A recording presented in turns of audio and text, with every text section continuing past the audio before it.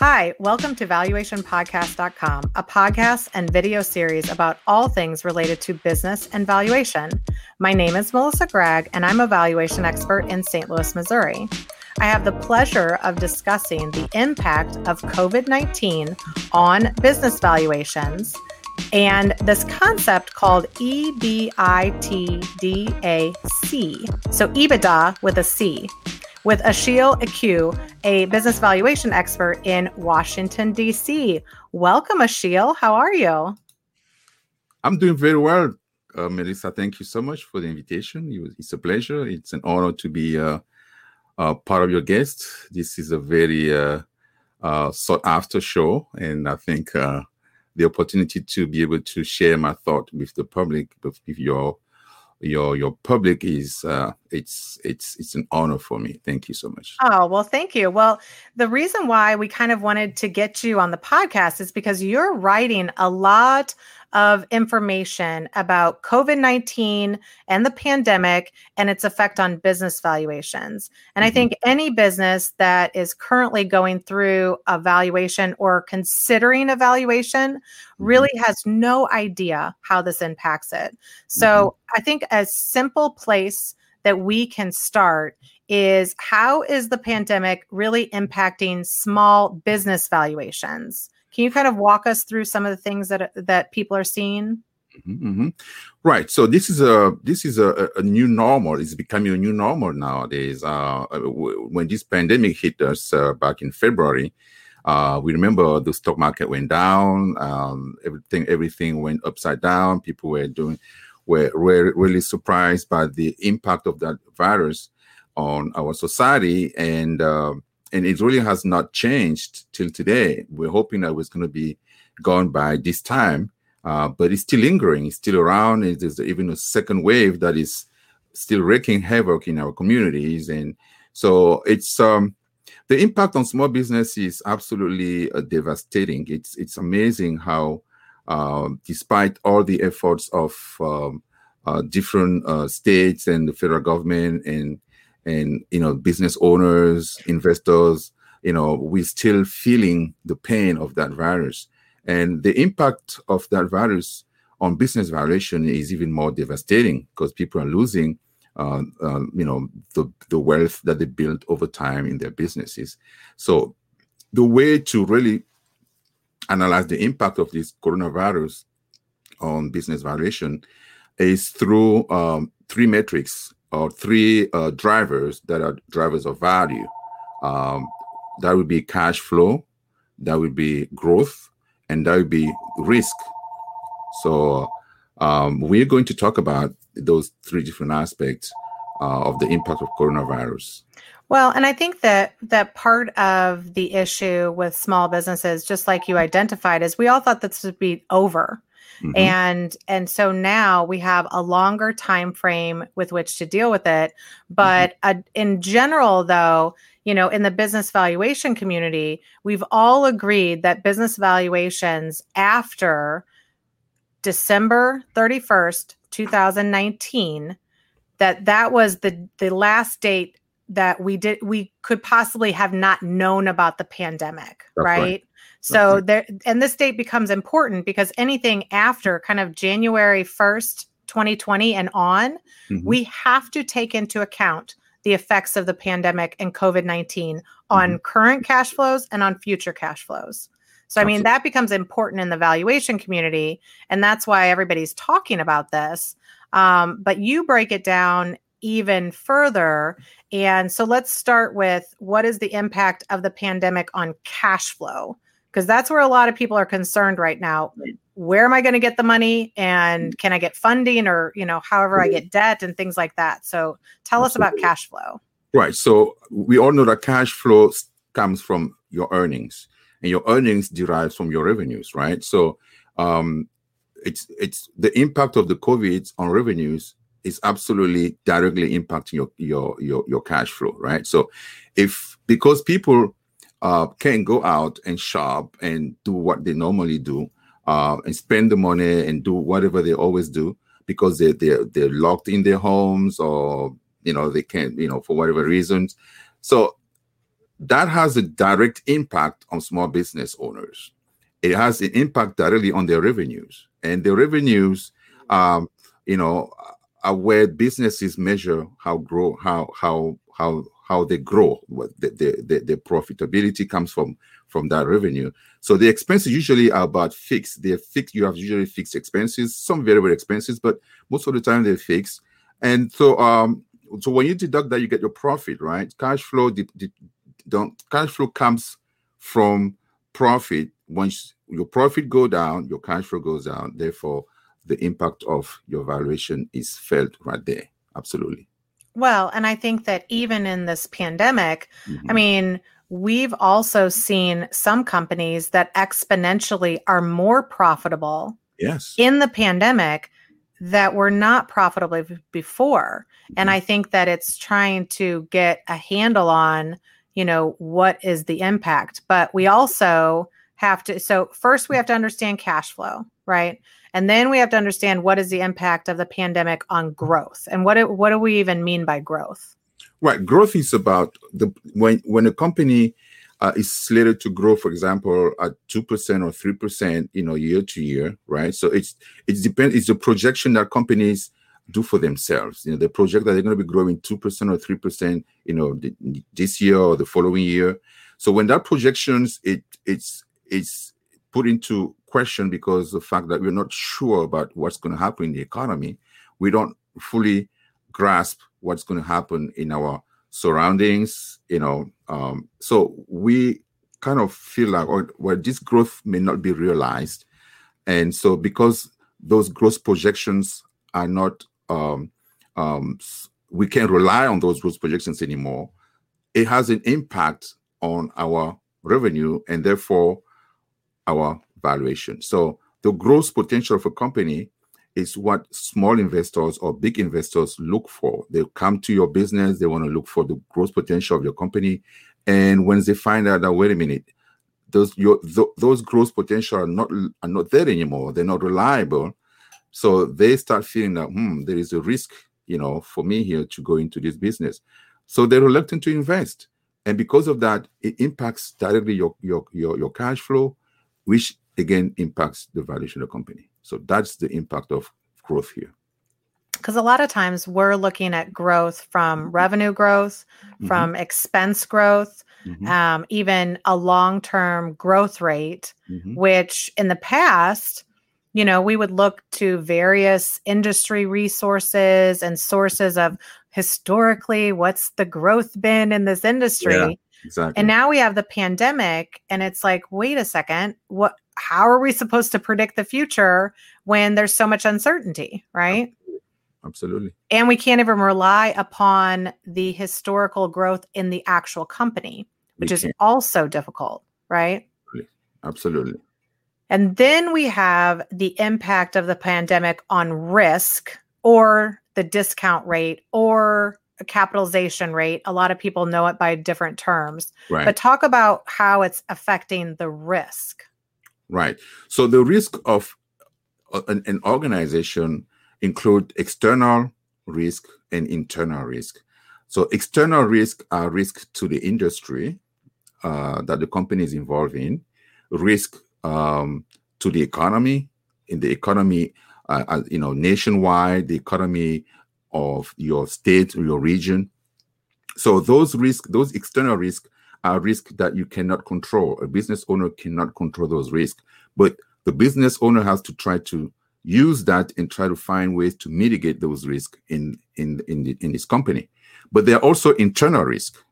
So internal risk are risks that are related to, you know, the internal operations of the business, including, for example, you know, customer diversification. If you don't have enough customer diversification, that could be an internal risk. If you also have, let's say, one key person that is working for your business, that if that person is sick, then you can't run your business anymore. That is a high risk as well. So those are type of internal risk. So when those two are combined and then added to the impact of COVID, which creates even more uncertainties and more risk, then the impact on valuation is really, very hard. So, so the higher the risk, the less the value for a company. So if your company is very risky, the value of a company is going to go down. This is why it's important to really have a good understanding of those risks and try to find ways to handle them in a way that will save your company's value. Yeah, and I think that people don't always understand how we look at risk. And if we look at a discount rate or a cap rate, we're going to build it up, right? And we're going to build it up with a risk-free rate, which is lower now. We're going to build it up with an equity rate or an equity risk premium, which is lower now. So in theory, there's less risk, right? Because interest rates are lower, but the company-specific risk or the risk having to do with that particular company is higher. So it's sort of like you would think that the risk would go down, but that doesn't make logical sense because we're in the middle of a pandemic. That's right. And so the reality is it's really risk related to that specific company that is exponentially going up, even when the other rates are going down, which it's all also, you know, it just makes our job a little bit more interesting and difficult, right? Absolutely. Very challenging. So that's why we have to take into account. And, you know, you mentioned earlier that since the COVID prior December 31st, 2019, COVID was not in existence. So we cannot really count that as part of our valuation, as part of something that we can foresee, that was foreseeable or known or knowable at the time of the valuation. So that's why when an expert does a valuation, you know, he has to pay attention to the date of the valuation. You know, he has to make sure he has a conversation with a business owner to find out what is exactly the date of the valuation. If it's, you know, prior COVID, it's going to be different than, you know, pre-COVID. So, then after COVID. So it's going to be something that they would have to figure out first. And then based on the answer of the owner, then they will decide what is it that they need to do. But that's the first thing they need to do. Find out of the date of the valuation. Well, and I think the concept of known and knowable is an important one. And so the only analogy that I can give is if on January 2nd of 2020, your business, building, everything burnt to the ground. On December 31st, you didn't know that it was going to burn to the ground. And if our valuation is as of December 31st, even if we're valuing it in March, right? So we know the building burnt to the ground. Right. What was known or knowable as of that December 31st was that this business would just continue. We didn't know it was going to burn to the ground. And so we can't incorporate that information. And I think that that's a difficult concept to understand because even what we knew in March about the pandemic was completely different than what we know now, right? And it's probably going to be different than what we know in 6 more months. Yeah. But it comes to a very interesting term. So everybody knows what EBITDA is or EBITDA. People say it all different. But what is EBITDA with that C at the end or EBITDAC or I don't know what we can call it. But so, what does that mean? Right. EBITDA is earnings before interest, taxes, depreciation, and amortization. Now, the C that is new today is coronavirus. So what is it? It's a new metric. It's called a non-GAAP metric that some companies are using to add back some of the losses that they have incurred because of the COVID. They're adding that back on their income statement or and the balance sheet and things like that. And so it's skewing. It is skewing, the numbers, and allowing them to be able to get more loans from lending institutions because they what happens is that the leverage ratio of the company is not the correct one. It's affected by that add back, which makes things look good when they are not that good, in fact. So when those numbers are tweaked like that, they can allow a company to get a loan from a bank because the bank is going to read some numbers that are wrong, but we not know they're wrong, and give that client a loan, which that client may not be able to repay later and then therefore maybe go to bankruptcies and kind of issues can arise. So for that reason, many organizations are against using that metric. Most of these organizations are organizations that protect investors.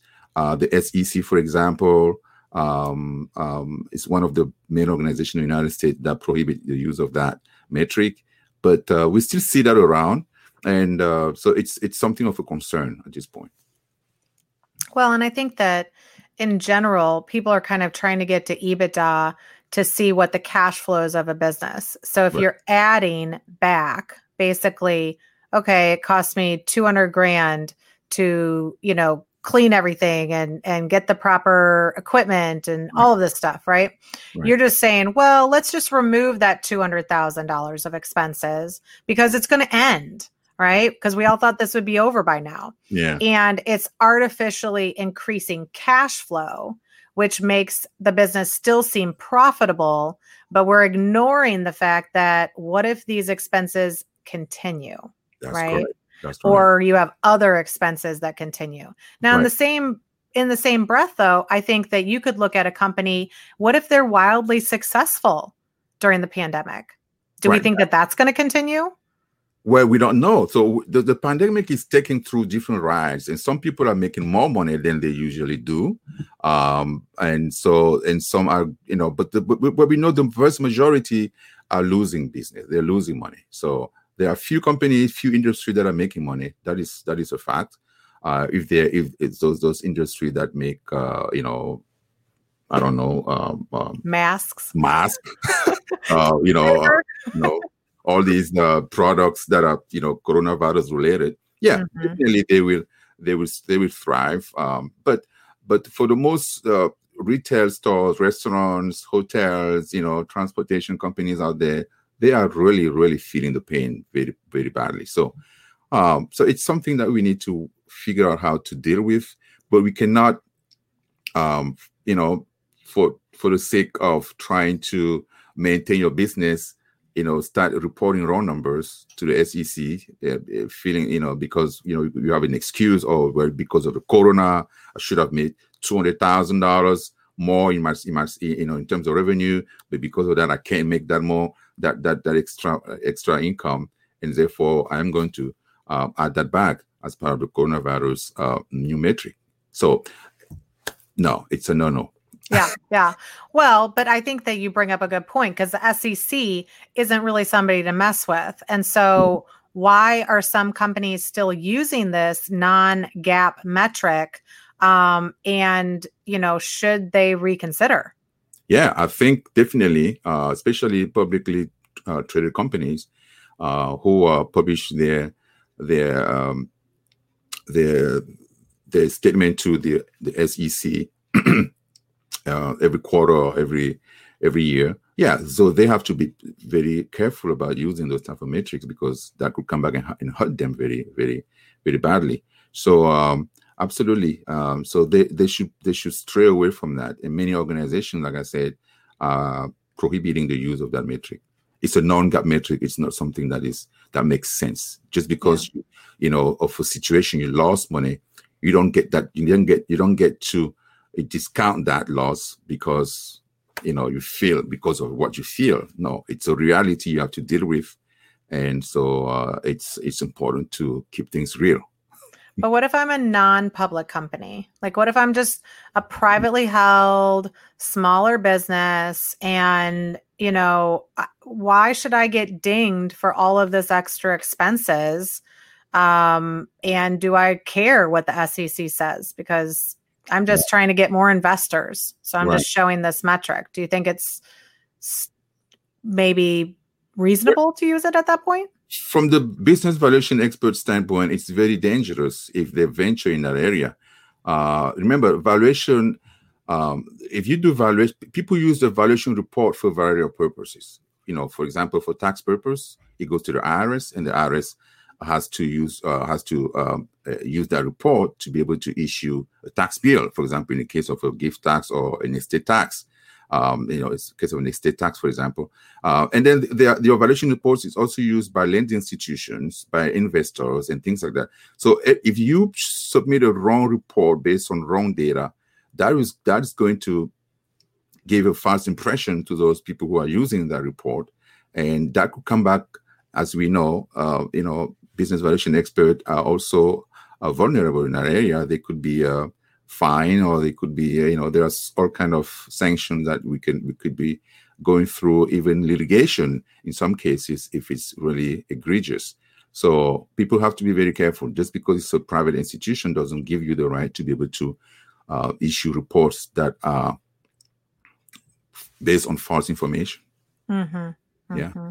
So, which is where we kind of come in and use professional judgment. Absolutely. We're trying to say, okay, I understand that maybe these expenses are not going forward, but, we still are showing a loss, or there's still actual happen. And I know we talked about the SEC, but are regulators really for or against this metric? Do they have clear positions, or are they just now starting to take positions on this metric? I think from the beginning, and I think the SEC also issued some rulings on that a few months ago, around June, warning people who are trying to use that metric not to do so. So they are overwhelmingly against the use of that metric, overwhelmingly. So it will be wise for people to stay away from that. And so to that end, what would be the consequences if we use the metric as a public company, as a private company? You've talked a little bit about how if you're going to send it to the IRS, that's going to be an issue. Yes. But are there any other consequences? Are there consequences for valuation people that maybe use this metric? Yeah. So yes, just what I said earlier, valuation people may have consequences because they may get fined, or the IRS could sanction them in different ways. Valuation experts know that they have to be very careful in using professional judgment because they could face some consequences. And they don't know the extent of the consequences at that point. But it's important to be careful when you analyze a business. Understand, especially if the valuation date is as of these times, when the COVID is already hitting, you have to be very careful in doing the analysis properly and making sure that there is no overstatement or understatement of some of the numbers that people are bringing to you. So you have to be very rigorous in that regard, and based on that, so that you can have a good valuation report that you can defend if anything comes back against you. Could we never know? But litigation always happen. We are also vulnerable to litigation, so things can happen, and you don't want to put yourself, at risk. And for small business owners, it's very important for them to report their numbers accurately, regardless of the fact that they don't like it. They don't like it, that's fine, but you have to report the numbers appropriately so that we can analyze the businesses as they are as of the date of valuation, not a fictional, number because of what they feel the number should be. Yeah, totally understand. Yeah. Well, and I think that one question that kind of comes from this is how should we deal with COVID-19 in a business valuation? Either maybe we need to go through it from a cash flow standpoint, a growth standpoint, and a risk standpoint. But in general, what are some of the things that you're seeing, and how are you dealing with it in a business valuation? Because in some respect, I think from my perspective is that we are having to go much deeper and in the analysis part of the history, but also much deeper in projecting what the future looks like, and understanding the expenses going forward. But what are you seeing as ways that we can deal with this in a business valuation? Well, there are different people that are dealing differently with this issue. I've spoken to some business valuation experts who are saying if the valuation date is after the COVID, they will not take the valuation. Oh. I've seen some people say it. I've heard some people say that. Yeah, some people email me and talk to me about that in some conversations. But some people are unsettled. They're not really sure how to deal with this. But it's our job as business valuation expert to learn to incorporate economic situations into our work, and so do it the professional way without trying to make some outrageous judgments and things like that. So we look at the numbers as they are, and we analyze the business as we always do, and then determine the value based on what we know. So that's the standard, and we have to keep staying in on that standards regardless of whether COVID is here or not.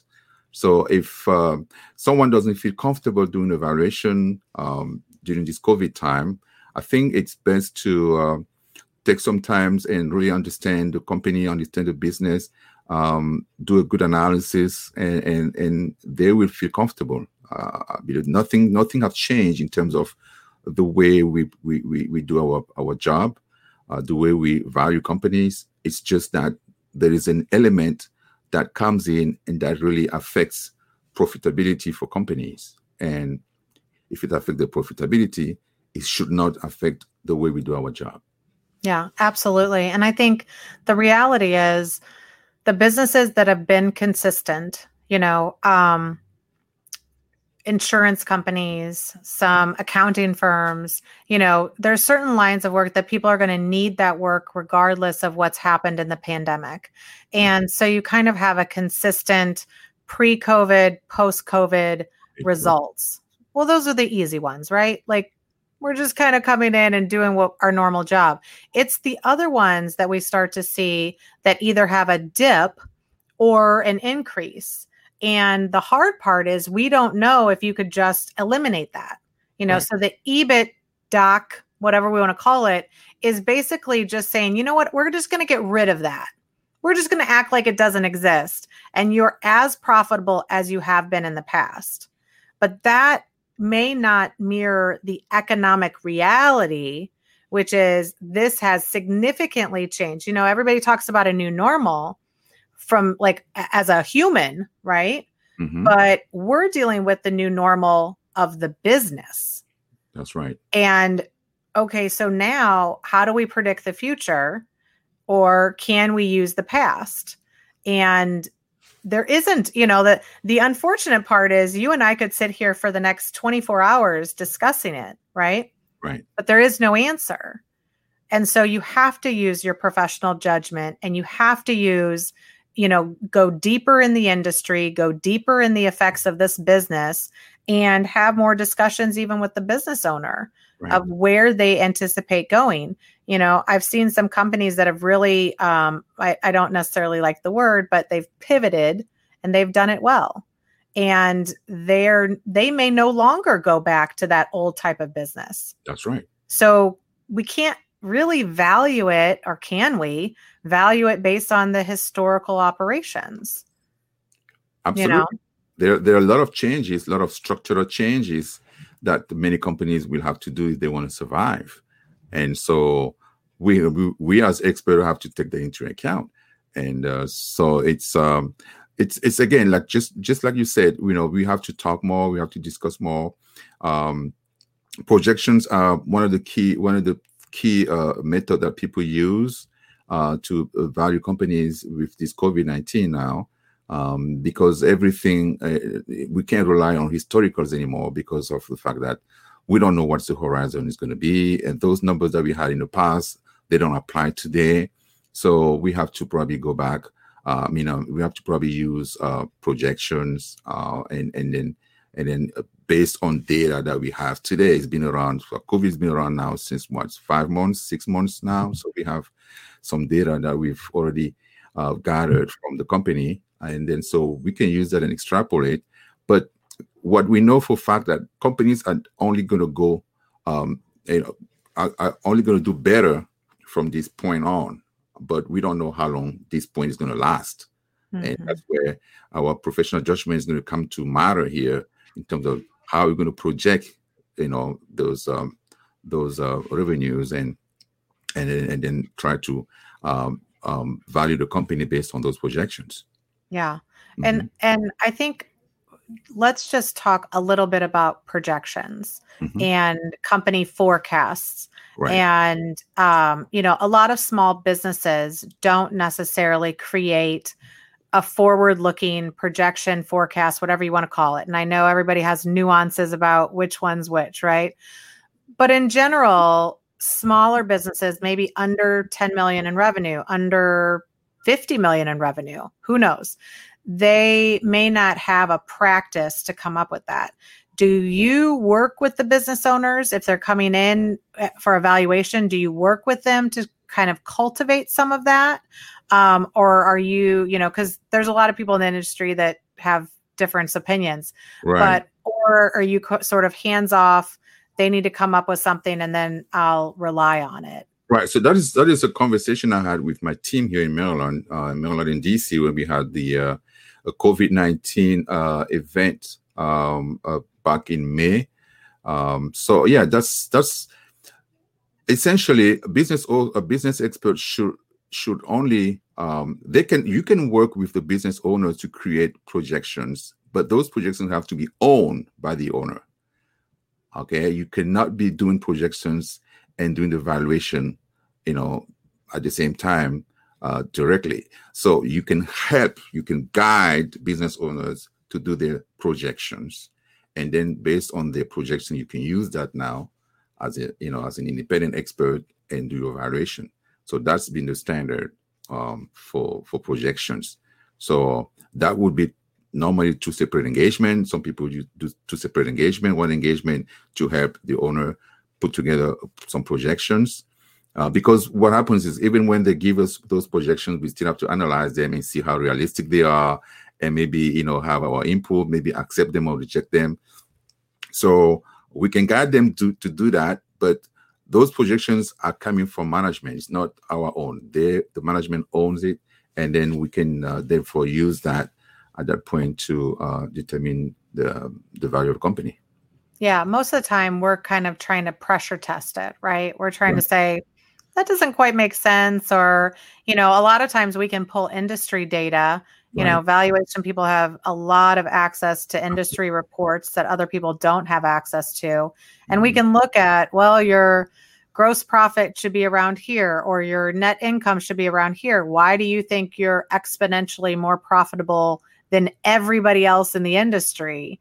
And then they have to kind of defend that, I think, in some capacity. That's but right. I definitely agree. Management has to buy into the projections and be an integral part of it. Because I don't know how much are you going to sell next year? That's, or I've seen business owners also get like their main salespeople involved with some of it. Mm-hmm. But either way, we still come in and try to take a devil's advocate look at it and say, is that really what's going to happen? Or is that pie in the sky? Exactly. Question the assumptions, you have to question, a lot of things. And then once we're satisfied, then we can say, okay. Otherwise, they have to be reviewed because it doesn't really do a business owner any good to have a valuation that is overstated. It's not in their interest.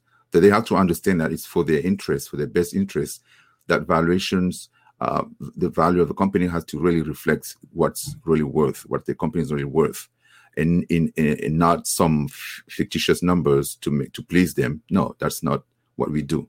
So the data that they give us, they really have to be rooted in some really strong, some strong data, or market analysis from, market analysis companies and things like that. Or the projections have to really be realistic, very realistic. Otherwise, it's just valuation for valuation, which is not in the interest of the of business owners or the valuation expert for that matter. Yeah. And I mean, realistically, an income approach is a product of cash flow and risk that the cash flow will continue. Mm-hmm. And so what we're seeing is that we have to spend way more time understanding the cash flow going forward and the risk going forward. Whereas in the past, we could rely upon the historical operations. And so if you have no reference point from history, right? And that's not every company. We understand that. But for some of the companies directly negatively impacted by COVID, we can no longer rely on the past. And then we have to look towards the future. And that's also a highly unknown. And so some people are kind of saying, okay, well, maybe do the cash flow of best case and worst case and like probability based, which also comes to be more subjective as well. So, the reality is there's not a lot of right answers to the question of what do we do now, but there are a lot more questions of, does this really reflect the economic reality of the company? That's right. And sometimes we don't know. I mean, a lot of people are predicting maybe we'll come out of this at the end of 2021. Yeah. So we'll just sit back and relax and hope till then. Now, in the same breath, I don't know if you get involved in any mergers and acquisitions, but this really, companies are still buying and selling right now. And there's still profitable companies out there. So just assuming that we don't know what's going to happen doesn't mean that these activities aren't continuing to go on. People are still really needing the services. I think they just have to understand that there's more involved than what used to happen in the past. Exactly. Absolutely. So we've talked about a lot about COVID and pandemic, but one thing we haven't talked about is your company, your background, and you've we talked about at the beginning. You write a lot, but you've written about this concept. But tell us more about you and your background. Well, my name is Achille Eku. I am a business valuation expert coming from the banking industry, where I worked for around 20 years at different positions. The last one was I was a regional manager, vice president for a big organization that I'm not going to name here. But I've been in banking for a while, and the reason I left the bank was because I felt that there were no more challenges for me. I wanted to go into an area where I would challenge myself even more. And I happened to have an MBA, and I was doing my doctorate degree at the time, and so I felt that it was good for me to move into something different.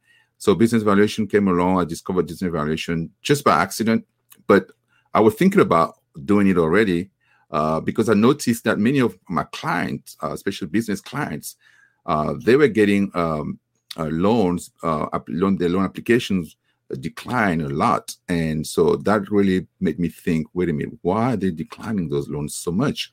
And so the bank metrics for loans is debt income ratio and things like that.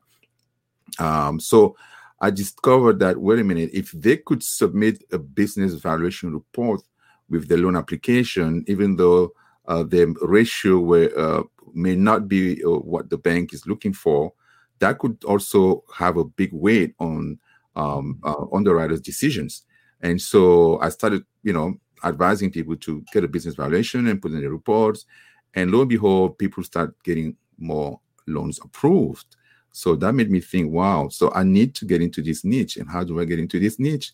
A simple Google took me to NACVA, which I discovered, and I submitted my application. I did my certification. I passed my test the first time. And so I got my CVA since 2012. So that's what I do. I'm the chairman, president, CEO of the Washington Valuation Group. I'm also the state chapter president for NACVA in Maryland and DC. And I also published a book recently, 30 Frequently Asked Questions in Business Valuation. We had a lot of success with that book. NACVA even purchased a lot of copies and sold them very fast. So they want more copies. So we see. So I have other books that I'm writing.